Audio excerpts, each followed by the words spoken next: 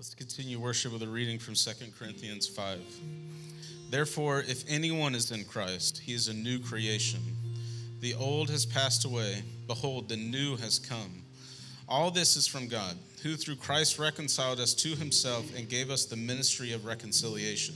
That is, in Christ God was reconciling the world to himself, not counting their trespasses against them, and entrusting to us the message of reconciliation.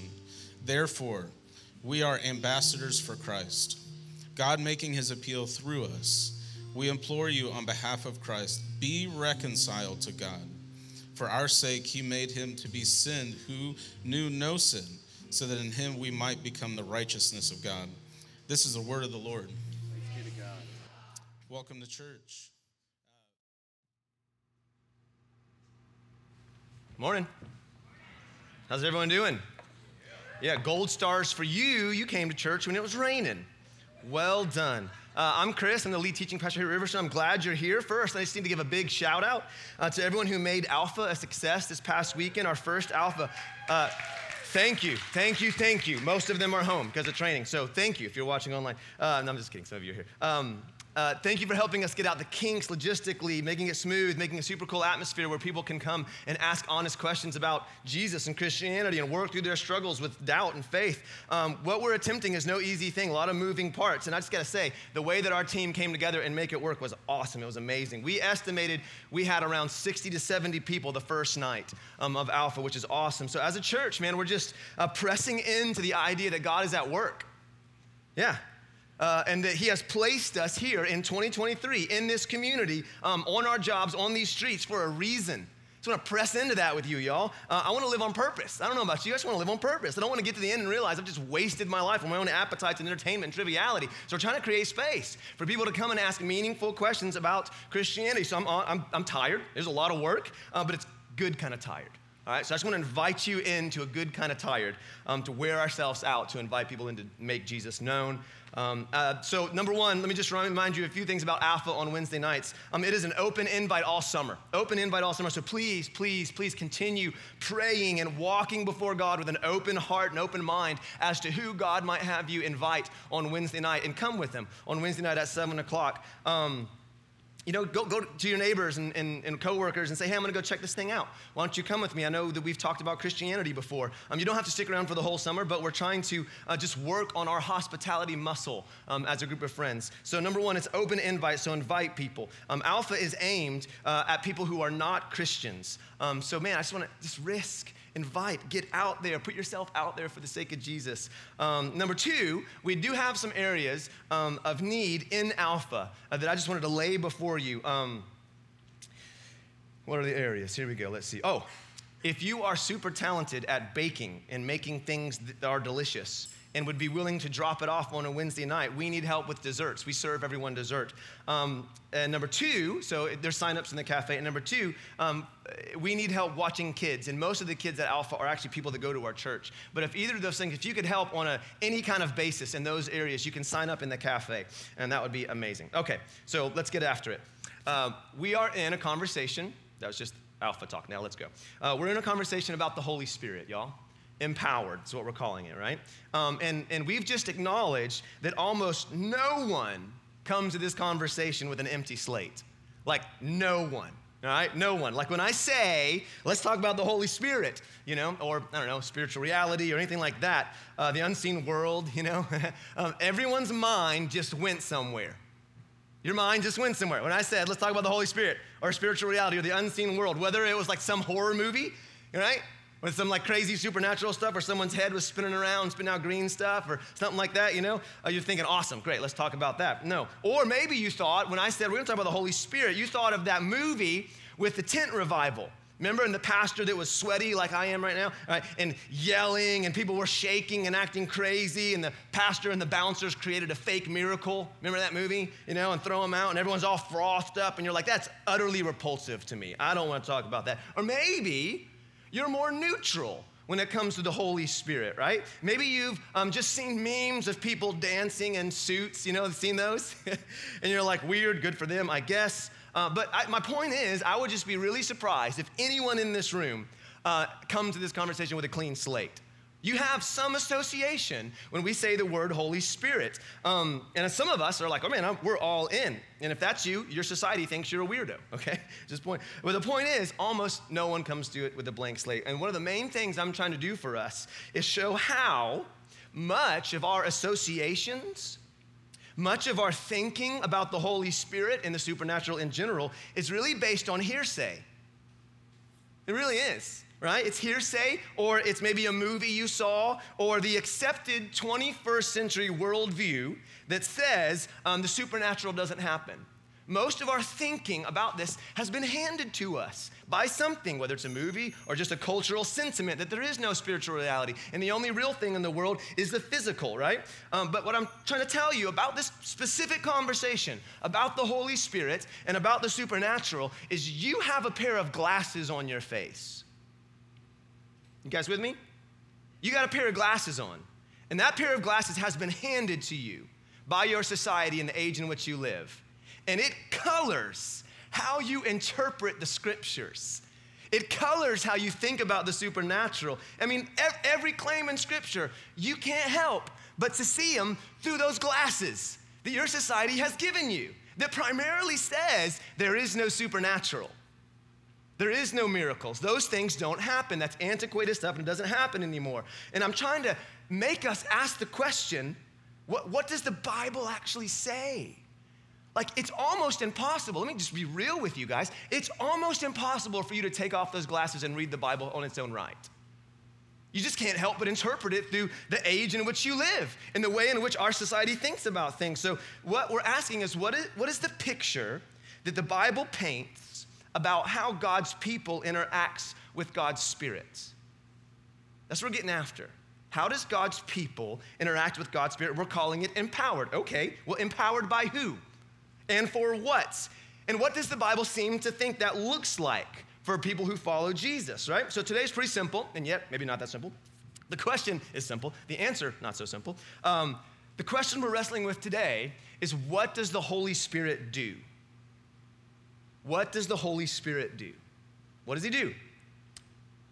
Sometimes in the Bible, when you ask a question like this, it's really, really helpful sometimes to look at the first time that idea or title or person appears in the biblical story. Not all the times, but sometimes this helps. If we ask a question, what does this idea in the Bible mean? If you look at the first time it comes up, sometimes it kind of paints a silhouette for you. Oh, this is what that character does. Like a snake in the garden. Okay, that character lies and cheats. Interesting, you know? It paints a picture. So the phrase Holy Spirit really takes root as a kind of title in the New Testament. You don't see the phrase Holy Spirit very often in the Old Testament. And that might tempt us to think that, well, I guess the Holy Spirit showed up after Jesus and really wasn't active before Jesus. Many people read the Bible this way. It's just true. Now, what's clear from the prophecies in Joel is, yes, there's something about the presence of the Holy Spirit in the people of God that is opened up, that is peeled back in Jesus. Like we said last week, God has been passing notes under the door to his people through the moral law, through natural beauty and all these things. And in Pentecost, and we know exactly that Joel 2 is referring to Pentecost because that's what Peter says it is. In this sermon, he says, hey y'all, this is about this.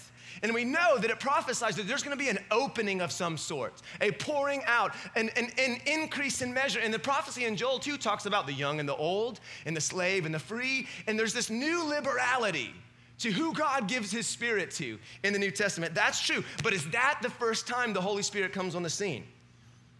Okay. Now, if you know it, don't say it because you'll ruin it for everyone, okay? Now, when is the first time you think the Holy Spirit shows up and does something? Don't say it.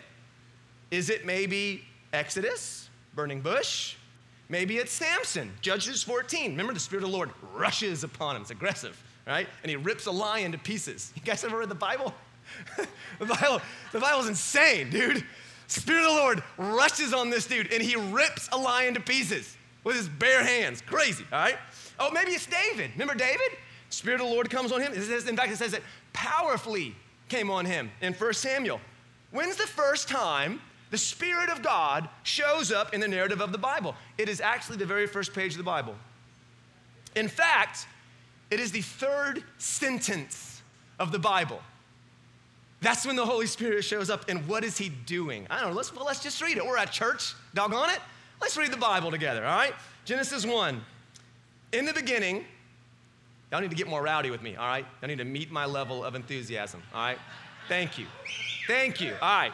Just saying. All right. Genesis 1. Let's read it. In the beginning, God created the heavens and the earth was without form and void, and darkness was over the face of the deep. Third sentence of the Bible. Here we go. And the Spirit of God, the Ruach Elohim, the breath, the wind of God was hovering over the face of the waters. And God said, let there be light, and there was light. What is the Spirit doing? He's creating. The Spirit seems to be the active arm of God in the earth. God speaks, the Spirit acts. God thinks, the Spirit achieves. The Spirit of God is the active presence that goes out and brings his word about. This is what the Spirit of God is. In Genesis 6, we're told it's the Spirit of God that is sustaining the human clay creatures. And that the Spirit of God, the Ruach of God, will not abide with man forever, for he's flesh. You guys remember that passage? So from page 1, the Holy Spirit is these are important words. Please stay with me. The active agency of God in the earth. That's who the Holy Spirit is. The Holy Spirit is creating. The Holy Spirit is sustaining. Kind of like wind is this unseen force. You guys know wind? Anyone? You ever seen the wind? No, actually, you've never seen the wind. No, you haven't. You've seen the consequences of the wind. You've seen the trees moving, right? So the Spirit of God is kind of like a wind, and while we can't see him, he does stuff. He moves stuff, like real physical things, like men and women's bodies. He does things. This is what the Spirit of God does. It is the activity of God in the earth. That's what the Bible creates. That's the picture it creates. Another interesting point is even those, this is fascinating if you just track it through Scripture, even those outside of the Hebrew ethnicity, okay, could identify when God's Spirit was working through his people. In Genesis 41, so in other words, the Spirit of God, when the Spirit of God comes on someone, it isn't like we have this club where we all know the cues. And the cues are you speak in tongues, and you shake, and you raise your hands. That's not the picture that we get. So you guys know what I'm talking about. I'm talking about learned behavior that we try to convince other people that I got the Spirit of God, right? And it becomes this language inside of a bubble where everyone in the bubble is like, oh, he's got it. Oh, he's got it. That's not what we see in Scripture. What we see, so is these Egyptians, these outsiders who don't know the language, aren't on the in club, all right? These outsiders look at Joseph and they say, the Egyptians say of Joseph, can we find a man like this in whom is the Spirit of God? The Ruach Elohim? Literally, the wind of God, the breath of God. So God's Spirit is his active agency in the world. And when he acts, when man yields to his Spirit, other people don't need to be told. They can see it. And it's not just insider language. There's something else going on in Joseph. When the Spirit of God is alive in you, there is a physical, practical apparentness to it. Something is happening in you, right? It's not just learned behavior. So in Joseph's case, it was number one, if you remember the story, his supernatural ability to understand and reveal the meaning of dreams. That was the first thing. And then number two, it was his savvy wisdom in business. That's how they knew this guy's got the Ruach Elohim. This guy's got the breath of God. It was his ability to plan for the future. It was his commitment to excellence in his work ethic. Y'all, that was it. Those outside, if you remember the story, Egypt is about to go through a drought, and he says, we're going to do this, that, and this, and that. And they're like, this guy's got the Spirit of the living God in him. And he saves the entire country, right? Those outside were drawn to this dude. Not because he was shaking on the ground, because he was excellent in business. Let's break out of the categories, folks. Let's break out of the religious expected things that we've put the Holy Spirit in and said, well, that's what it only looks like when the Holy Spirit. You know what's also fascinating? Let's just keep pushing with the Bible because the Bible does it on us, right? You know the first person in the Bible who is said to be filled with the Spirit? Now, I'll let you call it out. Does anyone know? Because I'll be impressed. Anyone know the first person in the Bible who's said to be filled? You don't know because it's a nobody. His name is Bezalel. And it's in Exodus 35:31. And guess what it says the purpose of the filling was? What for? What was he filled for? It's actually something that you would not classify as religious or spiritual at all. Exodus 35:31 says this. We're going to read it. And he has filled him with the Spirit of God, with skill and intelligence and knowledge, and with all craftsmanship to devise artistic designs, to work in gold and silver and bronze and cutting stones, in cutting stones, and in setting carving wood, right? In every skilled craft. And he has inspired him to teach. Fascinating. The first person in the Bible who is said to be filled with the Spirit of God is filled for the purpose of excellence in work. Do you see your work life as significant? Do you see how you approach your work life as important in the kingdom of God? Or is that the part that you just have to do so that you can do other stuff? In these both instances, it is these men's ability and wisdom and ethic in their push at work that people would say, what is about this guy or girl? We're fair around here, right? What is about this person who is pushing so hard? And their excellence and their work ethic is so inspiring that when they talk, I want to listen. Dude, Spirit of God. It's fascinating, the Bible, all right? It's relevant to our discussion because people like to come up with categories about, well, how do you know if you're filled with the Spirit, right? And I think it looks more practical than we think sometimes. I think it looks more practical than we think. Maybe we're dealing with a living being in the Holy Spirit instead of a formula. Maybe we're dealing with a living being instead of a formula. A living being who has plans for us that are surprising and don't always fit within the predetermined religious categories that we've established. Maybe God wants to fill you with His Spirit so you can kick butt in business and be a clear reflection of God's abundant generosity by giving away as much money as you can. And while you're at it, rebelling against the spirit of the age by being generous with your money. What if that's why God wants to fill you, man? Right? God is a living being, y'all. Man, He's good, yes. He's trustworthy, He is faithful, but He is not subject to our formulas.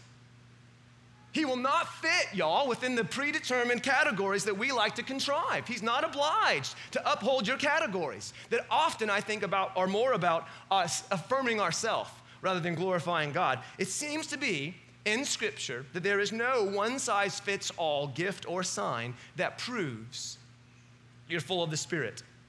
You cannot say biblically every time someone is filled with the Spirit they speak in tongues. You can't. First of all the instances we just put out in the Old Testament, did you hear anything about that? No. Second, there's plenty of instances in Acts where it says they are filled with the Holy Spirit and do not mention tongues at all. Acts 13:52 is one example among many others. The first time Paul is filled with the Spirit in Acts 9, it says nothing about tongues. In fact, you know what it says? It says scales fell from his eyes. I think that should be the sign. I do. Your scales fall from your eyes? Because they fell from mine, right? We do this. It's just not biblical. You can't do it. And to seal the deal, let me prove it to you, because I know we all come from different backgrounds. 1 Corinthians 12:30, Paul is using a body as a metaphor for the church. You know that one? And he's trying to explain the diversity of the body. And he asks emphatically, do all work miracles? Do all possess gifts of healing? Do all speak in tongues? He's saying no. No, of course not, right? And this is why, in a little side note for you, there are some things classified as gifts of the Spirit and other things classified as fruits of the Spirit. This is an important distinction. See, the gifts of the Spirit is God giving special capacities for the building up of others. Ooh, that's a really important sentence. The gifts of the Spirit are God giving you capacities for the building up of others.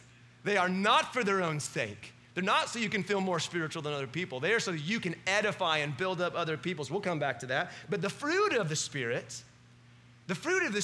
it shows up every time he's around. Just like a healthy tree. An apple tree is 100% definitely an apple tree when you take an apple off and pull a chunk out of it, right? Wow, that's an apple tree. If anything, it's the fruit of the Spirit that's the proof, if you could call it that you're filled with the Spirit. And what are those? Love, joy, peace, patience, kindness, goodness, faithfulness, gentleness, self-control, the ability to say no to yourself. You want to know if you're filled with the Spirit? You want to discern if other people are legit? That seems to be like what we really want to know. Like, are they, you know? What about you? That's what I mean. If you want to know if you're full of the Spirit, here it is. It's the fruits, y'all. Do you genuinely love and serve others selflessly? Are you full of goodness, or are you full of something else? All right? Do you? Oh, you like that, Mary. Thank you. Thank you. Do you actually do what you say? Are you faithful? Are you gentle with other people, or are you harsh and condemning? And also, y'all, the idea of fruit implies process. Process. It grows. It doesn't just magically appear. It takes time. And even our own cultivation and effort, y'all, it's much more practical than we think. It's almost, I think to some of us, it's off-putting. It's so practical. We think, well, I can do that stuff. I can be selfless and I can be patient. Well, can you? You must not have young kids, right? Like, you're telling me you're full of goodness? Like that goodness is the thing that bubbles out of you when you're shaken? That's what you're saying?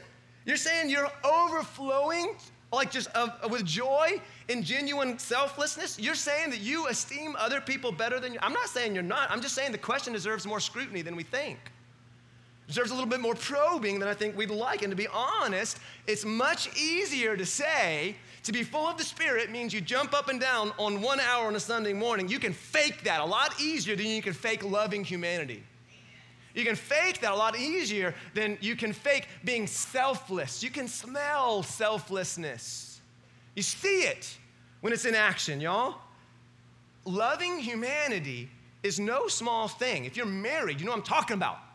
Right? Can we get amen? It's no small thing to supernaturally, faithfully, consistently love someone and selflessly give yourself to them, right? So the New Testament has a lot more to say about what God's Spirit does. He bears fruit. We read that, right? And we get to partake of that fruit as if it's our own. He gives gifts. We'll come back to that, all right? We'll come back to that later. But Jesus talked about the Holy Spirit too, you know?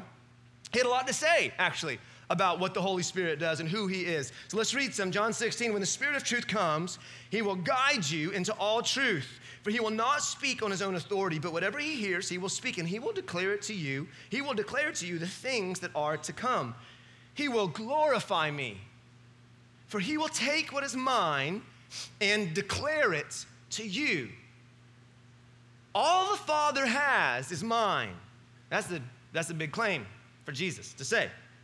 Therefore, I said that he will take what is mine and declare it to you. So I'm just going to be honest with you. You can meditate on that passage for months and get all sorts of things about the claims that Jesus is saying for himself, the claims that Jesus is saying for the Father, the claims that Jesus is saying for the Holy Spirit. That is just pregnant with meaning and implications, right? But let's just zoom in on the last two sentences, right?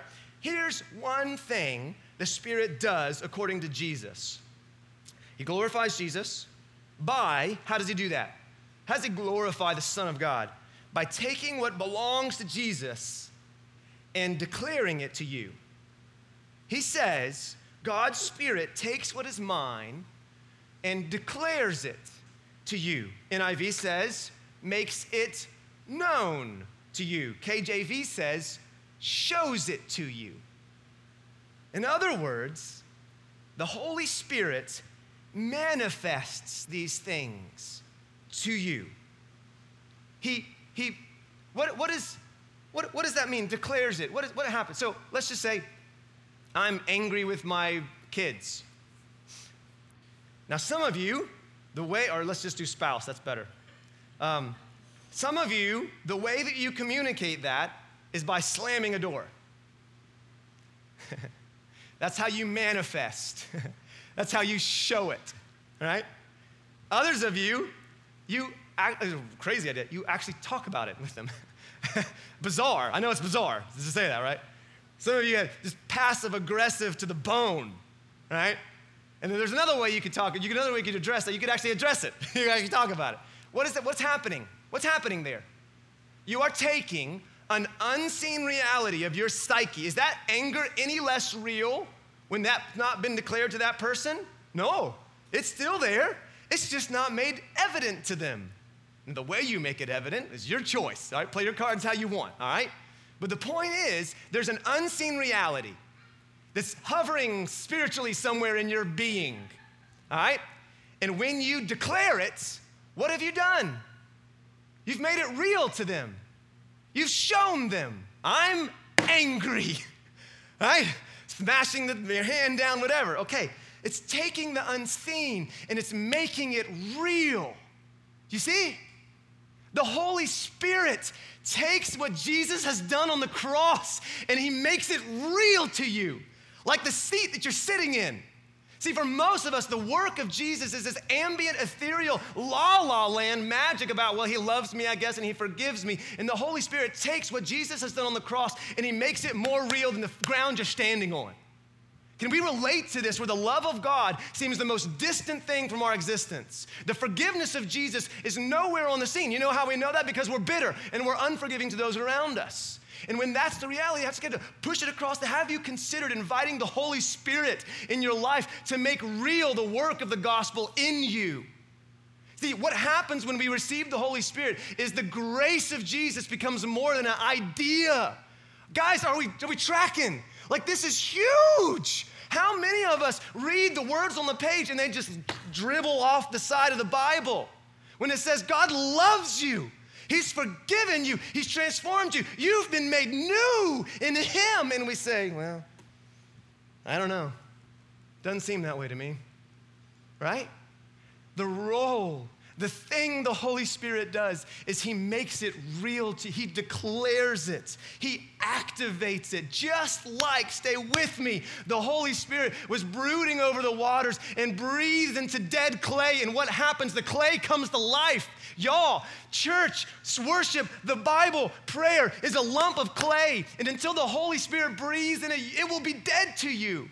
It won't have any impact. It will be an inanimate lump of clay. And about the relevance of that in your life is how Christianity comes to many of us. Can you use it? Is it useful? No, it's like a lump of clay on the ground. A lot of people get excited about it. A lot of people talk about it like it really matters. I don't get it. Can I just slide it across the table? Take a breath for a second. Say, brother, sister, it is not that you are not smart enough. You're plenty smart. If you can lay blame on anyone, just lay it on me. I don't know what I'm doing up here, right? It's not my sermons are horrible. You can't understand them. Maybe you just blame that. Maybe it's that. Maybe it's that we don't do church right. I don't know. Dude, it's none of those things. So I'm going to say, invite the Holy Spirit to make real to you the grace of Jesus. See, all I'm trying to do, y'all, is chip away at all of the hesitations and suspicions that all of us have lingering in our bowels about the Holy Spirit. We think it's the weirdos do that kind of stuff. I'm telling you, you can't be a person of the book if you're not a person full of the Spirit. It's just over and over and over again. The Holy Spirit, this is the distinction that many Christians make when we say you have head knowledge but not heart knowledge. You guys know what I'm talking about? Jesus has claims that he has done. Jesus has things, possessions that he wants to make real to you, that you may be able to understand intellectually. Shoot, you may be able to give a sermon about it, right? You can explain it to people, and you're kind of proud of yourself for being able to explain those things to people, but it's not real to you. It doesn't function. It's like a tool in the garage, right? Like you have it, but you don't know what that thing does. Right? That's the weirdest thing you've ever seen. It's hanging on the wall. This is a Martin Lloyd-Jones quote I'm going to read to you, and I'll put it on the screen because it's a really good quote. What the Holy Spirit does is make real to us the things which we have believed by faith, but the things which we have had but a kind of indirect certainty only. See? The Holy Spirit makes these things immediately real. So you can be a Christian for a while. I'm not saying you're not a Christian, right? You can have salvation, but it can lose its impact, can't it? It can have no real significance, no real meaning, no real power. It's not substantial. It's thin, you see? Many of us think Christianity is thin. We think salvation is thin. You can see through it, right? It's not very substantial in your life. It doesn't seem real, right? The love of God, the forgiveness of Jesus. You could say it this way. He breathes into it like he breathed into the clay, right? It's what David was getting at, y'all, when he says, restore to me the joy of my salvation. He had it. There was just no joy in it. And he connects that with the Holy Spirit because right around that he says, don't take your Holy Spirit from me. Restore unto me the joy. He was saved. He was a good Christian. There was just no joy. There was no lightness of heart. There was no graciousness, no rejoicing, no delights. He had lost the ability, and he cries out to who? The Holy Spirit. Restore to me the joy. Jesus seems to think it's the Holy Spirit that manifests his work, his life, his power to us, makes it immediately real. So what belongs to Jesus? We'll just end with this. What belongs to Jesus? What does he have? What's his that's given to us? What did he get? What did Jesus get that the Holy Spirit reveals to you, that shows you, so that you get to enjoy it? Well, so there's a ton of stuff that we could talk about. Like we could do a whole series on this idea. It would go for like months, what Jesus got and gives to us. But here's one idea, one phrase that I think sums it all up and what he wants to give you, maybe even today. And it's this: the favor of the Father. That's what Jesus got. And he earned it, y'all. Like he did it all the way. See, we spend our entire life trying to prove we're worthy of attention, worthy of respect, that we're valuable, that we're somebody. But what we really want is to prove that we're worthy of favor, that the universe has smiled on us, that we're lovable, right? So we'll use things like physical beauty, like work ethic, intellectual knowledge, success in business, success as a mom, whatever. I'm stronger than you, I'm smarter than you, I'm richer than the next guy, to prove to everyone else and God that we have favor in life, that the universe, right, smiled on us, right? And I think our pursuit is so desperate because we're staving off this deep, uncomfortable conviction that we are not in favor, that we are actually disqualified, that there's flaws, deep flaws about us. And so we're desperate in this pursuit because we're fighting against this idea that we're not valuable, right? I think intuitively we know, but the desperation with which we want favor and which we want love, because we know we don't deserve it. So there's this desperation in all of us to try to earn favor and love and affections. And the Bible would say, man, yes, that's true. And yes, you are flawed and you've failed in profound ways. But there is a man who wasn't. There is a man who didn't fail, a man who consistently did all the things that we really want to do in life. He was consistently faithful when we failed to be. He was consistently loving, consistently patient. This guy was overflowing in goodness. He was full of goodness to the max. It flowed out of him, and he is the only rightful one who deserves the favor of the Father. This is the story of the Bible. And God gave him death that we deserve so that we could get the favor that he deserved. God gives us the favor of the Father in Jesus. And this is the thing for us, and this is what the scripture is getting at when it says, for our sake he made him to be sin who knew no sin, so that in him we might become the righteousness of God. Okay, so let's just look at the scripture. Go ahead, guys, look at it. Just read that scripture in your heart, okay? For our sake he made him to be sin. Everyone with me? Who knew no sin, so that in him we might become the righteousness of God. Okay? Interesting. So for some of us, that reality lifts your heart out of death like a phoenix rises from the ashes. And for some of you, it's dead on the page or dead on the screen. And there that perhaps is the thing we need to wrestle with when discerning your relationship to the Holy Spirit. You see, if this seems dead to you, if this seems powerless and impotent and doesn't have any relevance in your life, I want to plead with you to invite the Holy Spirit in, to soften your heart to the work of the Holy Spirit, right? Because he makes this a reality.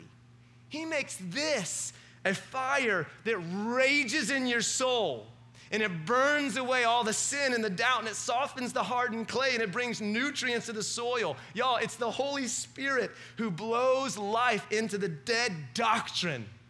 He blows life in the scriptures that just don't seem alive to us and sets our hearts aflame with the love of God. That's actually what the Holy Spirit does. He pours the love of God out in our hearts. So it is real to us. It has impact. It becomes substantial. And in fact, it's so substantial that some people have decided to build their entire life on it.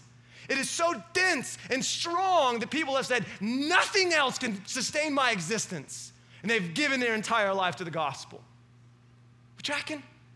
This is what the Holy Spirit does, man. So maybe you're here today, and your whole life, the Holy Spirit has been the weird uncle of the church, and you're embarrassed when he comes around, and you try to avoid him at family reunions, right? And you've avoided him because you think, well, I have no interest in being some sort of frothy experiential seeker. Okay, I hear you. But is the truth of Scripture alive to you?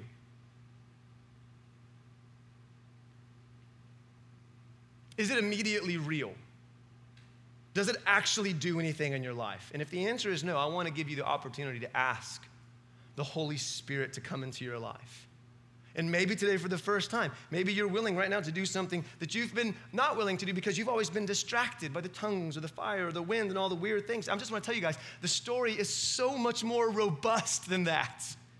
And God longs to make real to you what Christ has done on the cross by the power of the Holy Spirit. We're going to come to the table first. So real quick, there's something else the New Testament calls the Holy Spirit 3 times, twice in Corinthians, once in Ephesians, and it calls the Holy Spirit a deposit, a down payment, a first installment of what? Of what is coming for every believer. What is coming for every believer? Well, just imagine our world as it is right now, all creation, all the universe, all nature, mountains, rivers, all the peoples of the earth, washed clean of the possibility of evil. No more violence, no more exploitation, no more abuse, no more war, no more hatred. All of that completely defeated and conquered, vanquished from the earth. That's heaven, as is described in the Bible. God says the Holy Spirit is a first installment of heaven that you get right now inside your heart and soul. Who doesn't want that, man? Who doesn't want that? So let's just pray, Holy Spirit, would you come and would you fill us with a slice of heaven, God, that where it feels like we are walking in hell, would you introduce heaven to us, Jesus? Holy Spirit, come and lift us up out of the ashes and speak life into our bodies like you spoke life in Genesis. And you brought the lump of clay to an animate object, something alive. Would you breathe life into our faith, Jesus? God, would you breathe life into our bodies as we just stand here before you? So here's what we're going to do as we've been doing. We're going to leave this room as a place for you to ask God to fill you with the Holy Spirit. Man, we're not going to do anything weird to you, right? No, but we're just going to leave this room for you to seek God and say, Lord, it feels like I'm walking in hell and I need some heaven. It feels like the landscape is desert and I need some garden. It's another image of heaven. It's garden, abundance. God, I'm walking and languishing and I need some flourishing. Let's ask, Holy Spirit, would you fill us, God? Would you come?